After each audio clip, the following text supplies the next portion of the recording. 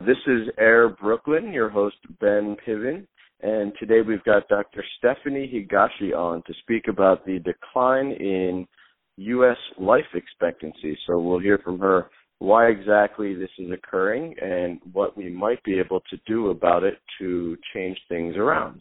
Dr. Higashi, maybe you could just start talking about your background, and then we'll take it from there. Thanks, Ben. Thanks for having me on. So I am originally from Colorado. I have an undergraduate degree in biochemistry, and I'm a doctor of chiropractic, and I'm the CEO and founder of Health Atlast, which is an integrated healthcare franchise that offers medical, chiropractic, acupuncture, and massage. And we have it so that we can try to provide the very best care to patients and also try to lower and eliminate unnecessary drugs and surgery. And most definitely we have our attention on the decline in life expectancy and wanting to work and advocate for patients from a patient's education point of view of what they can do to improve that.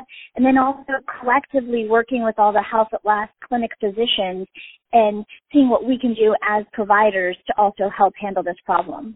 So in general, how do you believe the drop in life expectancy can be turned around? Do you think this is a function of preventative care? Is it a change in our attitude, the whole healthcare system we've got? Yeah, it's a great question. I definitely think that it's multiple aspects of it. It's not just one thing. And I think that some of the life expectancy decline, the evaluation of some of the reasons that are happening, some of the things that we can do on an immediate basis, both as patient consumers and also as providers, is one of the things we're seeing is that there's a lot of medications, whether they're being asked for by patients because they see it on television saying, ask your doctor about, or whether they're being prescribed by physicians that literally have the side effect of increased suicide and death. So if we already know that these prescriptions cause those side effects, we're seeing a lot of that occur. A simple, fast, and easy solution would be patients looking and asking and demanding instead of a prescription saying, doctor, what do I need to do and how do I need to do something about the condition I have instead of taking a medication that could cause an increased suicidal tendency or death. I think that medical providers also have the responsibility to when the patient says, hey, I saw this on a commercial or my friend's taking this or I saw on Google, I want this medication, to say, I understand your perspective, but here's why I think there's better or other solutions that are going to be long-term to help heal them. I know that I've had many intelligent conversations with a lot of primary care providers, family practitioners, and general physicians that have been practiced for decades. And what they've said to me is they said, Dr. Stephanie, the way you guys practice healthcare at Health Atlast is how we only dream of practicing. And I said, what do you mean?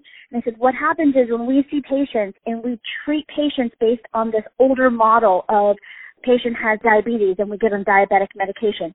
Patient has hypertension, we give them hypertension medication. Patient has high cholesterol, we give them a cholesterol medication. They're going to have those diseases now, 5 years from now, 10 years from now, 20, and even 40 years from now.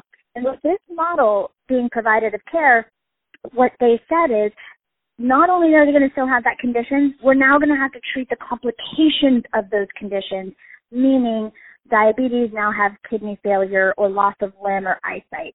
Person with the cholesterol problem, we're now going to have to do double, triple bypasses. Person with hypertension, we're going to have to treat if they could have potential stroke.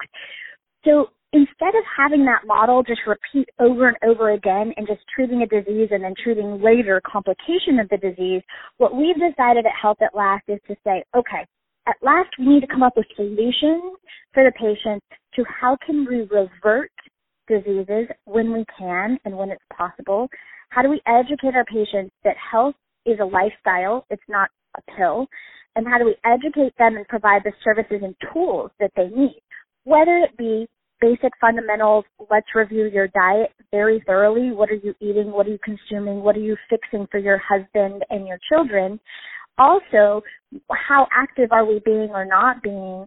And what lifestyle choices are we making? And, what group and socialization do we have to decrease stress. Like, what do we do every night at the end of the day to maybe take a walk and de-stress and unplug and just kind of take some of the stress levels that we have that we know unhandled stress can cause chronic inflammation, chronic disease, and increased blood pressure and other, decreased immune system function. So that's really the bigger, larger picture of what we're going to have to do both as consumer patients and as providers to make the paradigm shift super simple, very easy, very natural to do to be able to stop the decline that we're actually seeing. It seems like there's so many different things that have gone wrong with our healthcare system on the insurance end, with doctors, with hospitals. Now, your contention seems to be that the number one issue is with overprescribing medications, and we all know that medications are not cheap at all in the U.S., and that doctors often turn to them quicker than they should. So how do you convince doctors that, if here's a medication that is specifically for this condition that somebody has, whether it's hypertension, diabetes, high cholesterol, if that person is really concerned about that ailment, that's a really sort of revolutionary, complete turnabout in their attitude about how to fix themselves. How do you convince people that they shouldn't be taking drugs that have specifically been created, tailored to those conditions, which, if left untreated, could potentially become quite horrible for them?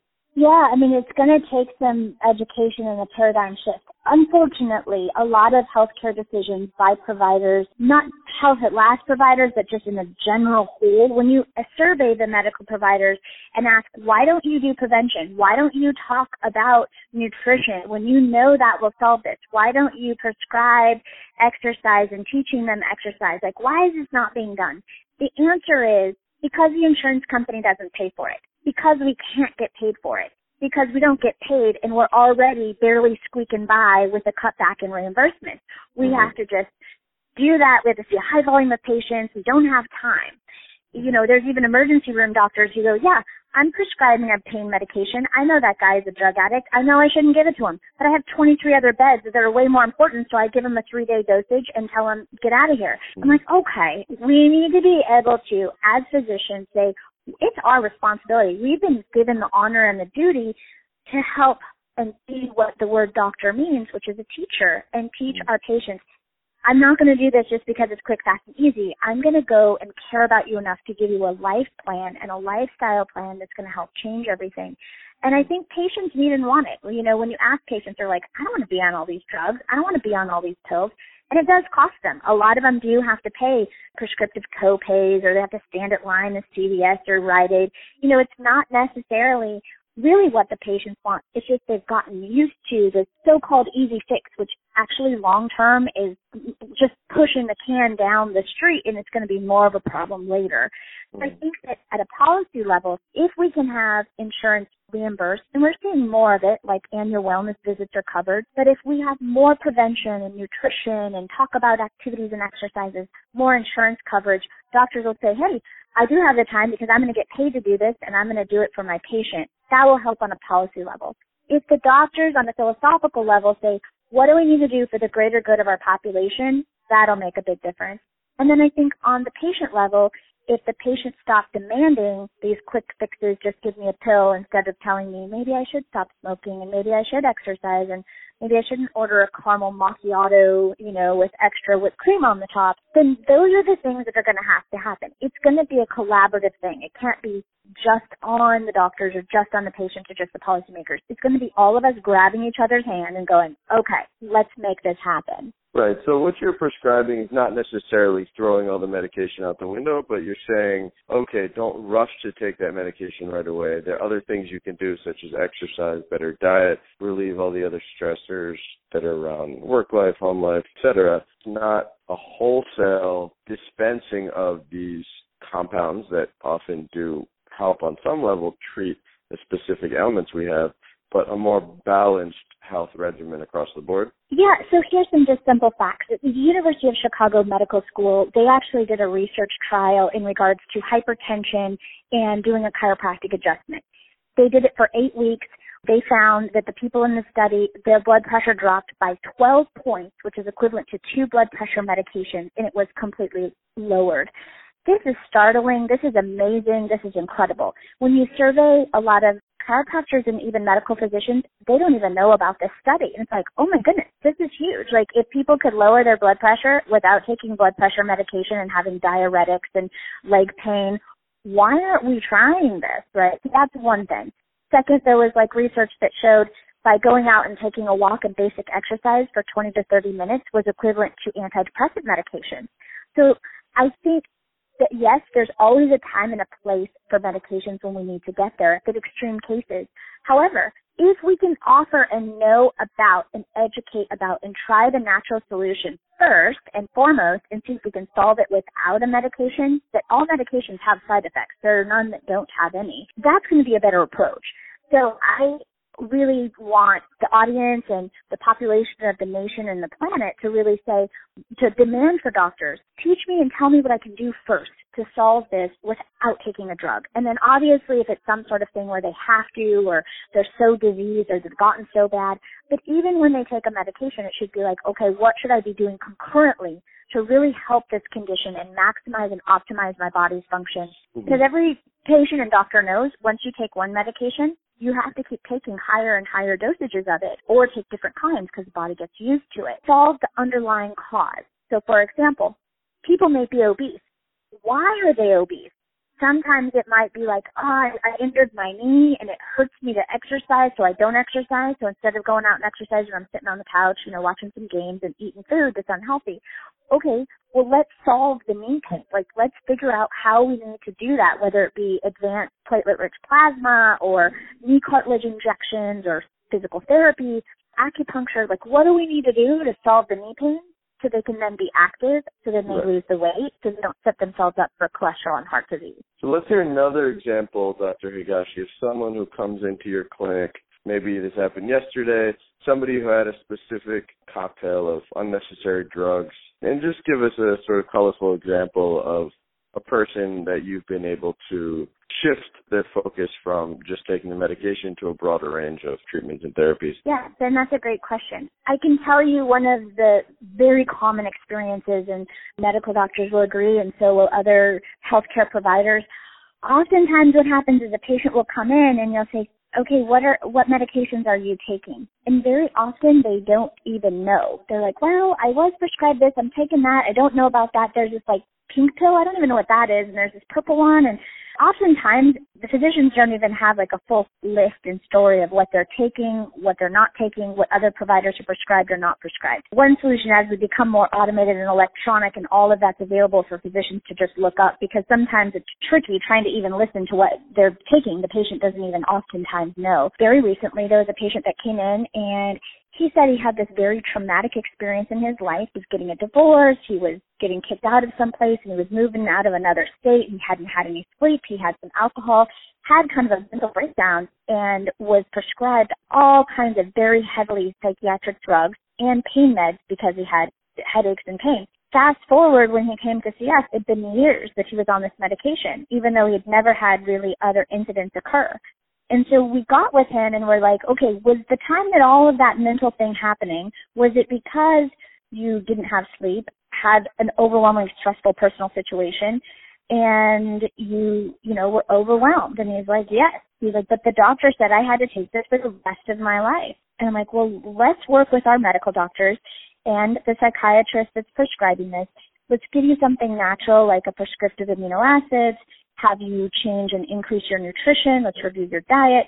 And within 4 weeks, he was completely off of all of the medication, all of the pain was absolutely gone, and he didn't need any of that medication anymore, and he was on to doing some different things to actually get rid of some of the toxins that had been stored in his body, and he was thrilled, happy, bright. These are common things that happen. Obviously, it comes to a point where a patient has to be ready to make those changes, because some of these medications that are prescribed are quite addictive, whether it be a pain med or Adderall or Ritalin or psych meds or even some of these weight loss pills are stimulants. We have to also be mindful that what's being prescribed can be addictive, and then we get to the point where we need to get the patient's agreement of like, this isn't long-term going to be good for you. You may have a little bit of a dependence on it, but see what we can do to start getting you off of these things. When you say, doctor, that it's hard to generalize, in some cases people may really require a strong, powerful medication to do the trick. It seems like this sort of more holistic approach can be functional, can be useful when a person's ailment is not necessarily that bad and when they can have other lifestyle sort of preventative measures that can reverse things before they've gotten too bad. But Western allopathic medicine often is very good and functional at addressing things that have gotten to a point where you do require some sort of drastic surgery or transplant or strong medication, whatever it be. Ben, you're absolutely correct. With every single patient, we do a personalized program and personalized care. No way can we practice healthcare on a broad generality. It's just not going to work. We're individual human beings with individual histories and genetic makeup and conditions and diseases that we may have collected along the way or exposures to different chemicals or toxins. There is no general nobody should ever take medication or everybody should take medication. It doesn't work. And so it never can be a generality. But what it can be is a mindfulness of if and when we can do something, let's do the most aggressive conservative thing first. If that doesn't work, if we have to go to medications, let's do it. Absolutely. If a woman has a urinary tract infection, it's not going away by cranberry juice and drinking more water and being healthy. Let's get her on an antibiotic before it goes to her kidney and she gets an infected kidney. 100%. You just get your arm chopped off. We need to do surgery. You're going to need some pain meds. Absolutely. Today, definitely that's what exists. But what I'm speaking about is the majority of our population of patients, they're not those extreme cases. They are, it's a little bit elevated cholesterol. Nobody's told them to change their diet. They haven't even changed their diet. They haven't changed their activity level. Okay, why haven't we done that? Even if it's concurrent to a medication so we can get things better.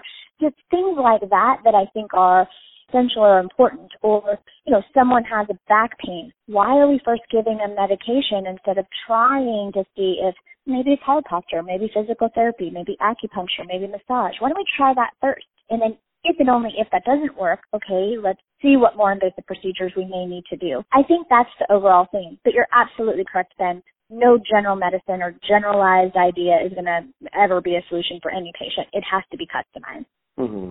Well, how do you exactly address the skepticism that many folks would have vis-a-vis acupuncture, chiropractors in general? There's obviously a significant number of people who are quite pessimistic about the prospects of alternative therapies to do anything for them. Do you find yourself on a daily basis sort of converting people to believe in the type of medicine that you practice? Is this an uphill battle, or do you see signs of hope that people are quite routinely persuaded that you're onto something? Yeah, it's a really great question. It's never about believing. I always tell patients, chiropractic, acupuncture, alternative care is not a religion. It's basically, does it work or not? Does it help or not? There's been some negative press and public relations about alternative things for whatever particular reason. I also at the same time know that in Asia, acupuncture has been used for thousands of years with amazing results. In most Asian countries, it's their primary source and first thing they go to is acupuncture because of how powerful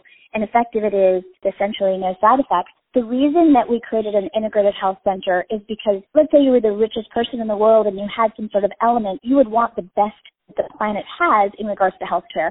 And really the best of the best is Western medicine, Eastern medicine, chiropractic, and massage, proper nutrition. All of that is the best. And so that's where I think that comes to. So when we evaluate a patient, we have all the providers be able to put input on how they think that they may be able to help or not.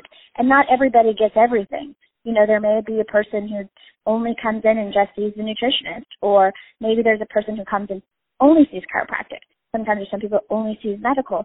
But I think to answer your question is a lot of times what we've seen now is the medical profession is becoming more aware of the benefits of doing things along the lines of prevention and doing things of education, lifestyle, and doing things the most natural way. Because it is a huge, huge problem. If between 70 and 90 people a day are dying because of opioid or pain medication addiction, and they're like dying a day, that's huge. The medical doctors are starting to say, hey, how else can we help these people with pain, because they do have pain, without these opioids? And the solution is chiropractic, acupuncture, massage. It's completely drugless. They're drugless solutions. But there's been tons of literature and research showing that it's effective. It's not a matter of converting or having people believe. I always tell patients, why don't you try it? Give it a series of a range. Try 3 to 6 to 8 visits at the minimum, just to see how your body takes to it. And if it helps, fantastic. If you do it and you don't feel the benefits, okay, well, let's not continue along that line. But I think that a lot of patients are being seen by these providers and seeing benefits and going, wow, that fixed that. That's great. I feel better. So I think it's more of having people being open enough to try something that's not going to have the side effect of drug addiction and opioid overdose and this like horrific problem that even the Surgeon General is, writing letters out to millions of providers saying, we've got to pay attention to this. It's a serious, real daily problem. It definitely seems like at this juncture there's a strong emphasis in American culture, at least, on health and wellness. A lot of corporations are encouraging their employees to take a different attitude towards wellness, creating new spaces for achieving those outcomes. Now, with your model, could you explain a little bit more about the integrated medical clinic concept? What exactly does that offer your patients, and are you providing sort of a suite of medical services all under one roof?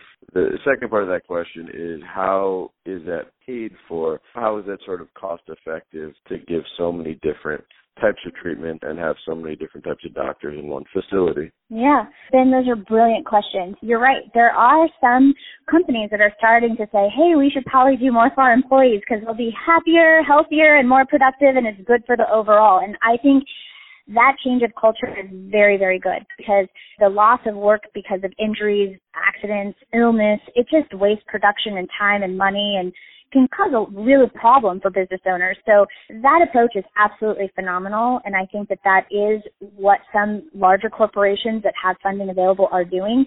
But I think even if smaller companies do it, it will save them, and it'll be an investment into their employees. And the employees feel it and see it too. They're like, wow, our owners and boss really care about us. They want to make sure we're healthy and happy and productive, and it's a really good win-win situation.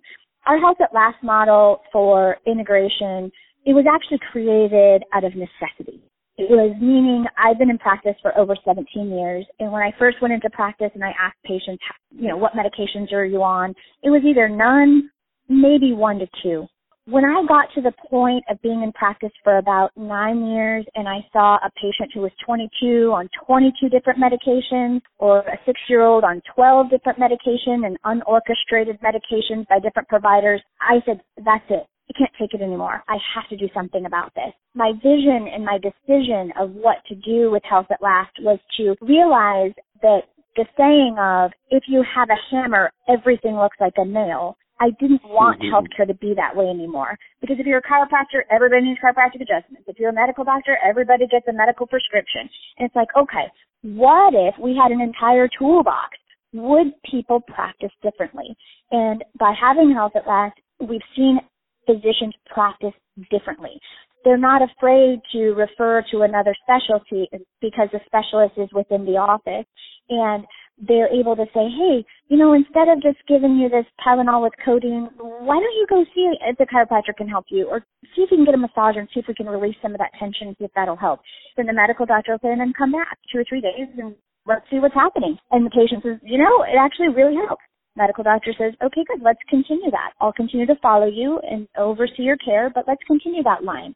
So it's like an example of kind of one condition, how that works. In regards to this, people are very busy, especially New York, Los Angeles. They don't have time to go to a bunch of different providers. So what we wanted to do in this modern world is bring the best of the best under one roof in one location for patients, so that patients didn't have to pay for parking at 5 different places. They don't have to schedule and block out and take time off work. Nobody has time for that in this fast-paced world that we live in. So we have all the providers in one location at one time, so when a patient comes, if they need or want to see someone else, or they want to see or need to see somebody else, they can do it right then and there, immediately. So this is the convenience that I think is essential for what our patients need. And as far as who's paying for all this, how does this all work? Well, a lot of patients for the Affordable Care Act do have health insurance coverage, and they're able to utilize their health insurance, whether it be Medicare, private insurances, personal injury cases, or workers' comp. But we also just have patients that just pay out of pocket with cash because they realize the value and they get benefits. And I think that says a lot, because if people are willing to pay out of their pocket for a service, that service has got to be exceptional, because people aren't going to pay out of their pocket for something if it isn't. Those are all the different ways, and set up financial plans and payment plans if they need it. But basically, we try to make it the most convenient, most effective, most efficient, best care for patients, that all the collective providers could collaborate together to provide for patients for better health.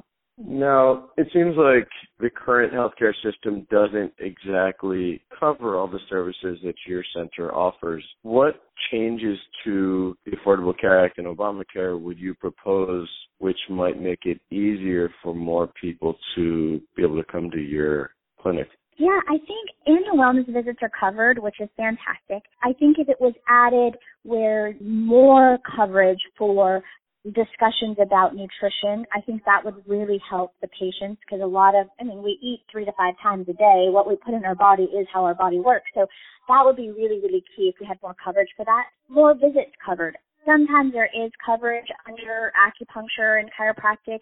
Unfortunately, in the state of California, even though the federal level included chiropractic, the state level, as an example, completely excluded chiropractic. The patients are like, oh, I finally have insurance through Affordable Care Act. Yeah, but you have no chiropractic benefits, which is discouraging and frustrating, because patients are paying huge premiums every month, and they're like, what? How is this not covered? Like, I know. If we could have the Affordable Care Act be more inclusive for coverage, both federal and individual local state levels. And, a lot of that sometimes comes from the demands of the people saying, hey, we want this covered. Make sure this is covered. And the more we do that, I think you'll see patients being healthier, getting regular checkups, just like how people get their teeth cleaned. If they get their health checked regularly and they maintain a relationship, instead of saying, only if I'm sick I'll go, only if it's broke will I go, only if I'm in pain will I go. Instead, if they operate it similar to dentistry, where it's like, hey, every 6 months I go to get my teeth cleaned, whether I have a cavity or not, they prevent disease. In doing that, over the long-term range, our healthcare crisis will be handled, our life expectancy problems will be handled, and you'll see healthier, happier, functioning people. Also, just economically, if people are able to produce and be at work and provide for their family, it causes less economic stress to the country in and of itself, because it's extremely costly when people are out sick from either surgeries or back pain or sickness or illness, and we all pay for it collectively if people are on disabilities.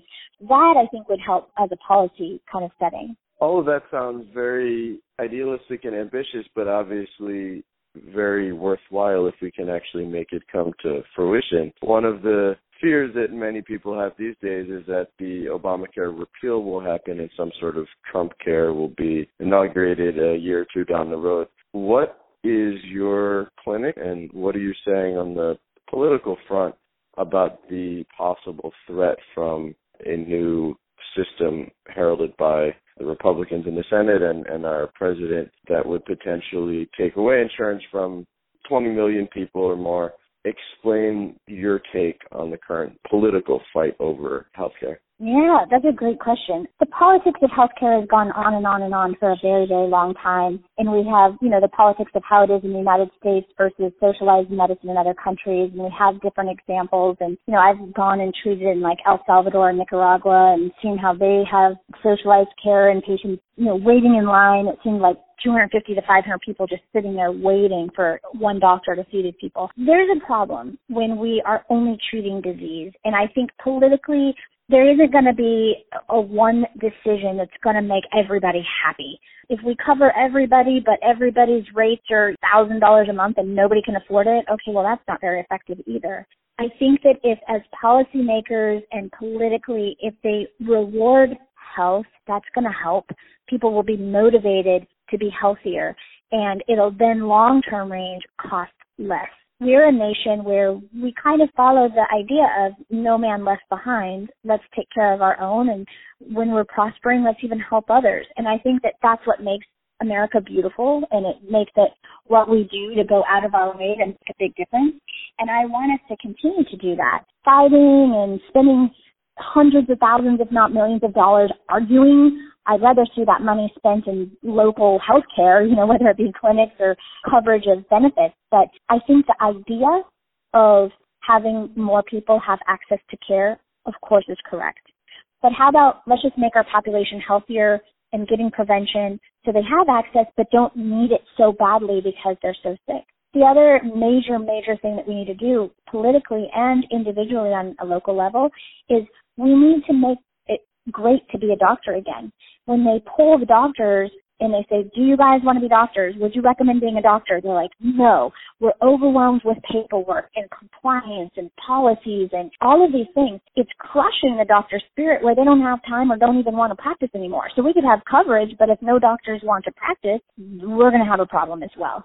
So I think those are the things that the politicians, which have a heavy burden and a lot of time that they spend talking about all of this, we really just need to look at how can we make our population healthier by having coverage that'll do prevention, the underlying problem for them, whether it's, quote, Obamacare, Affordable Care Act, whether it's Trump's care or some new president's care.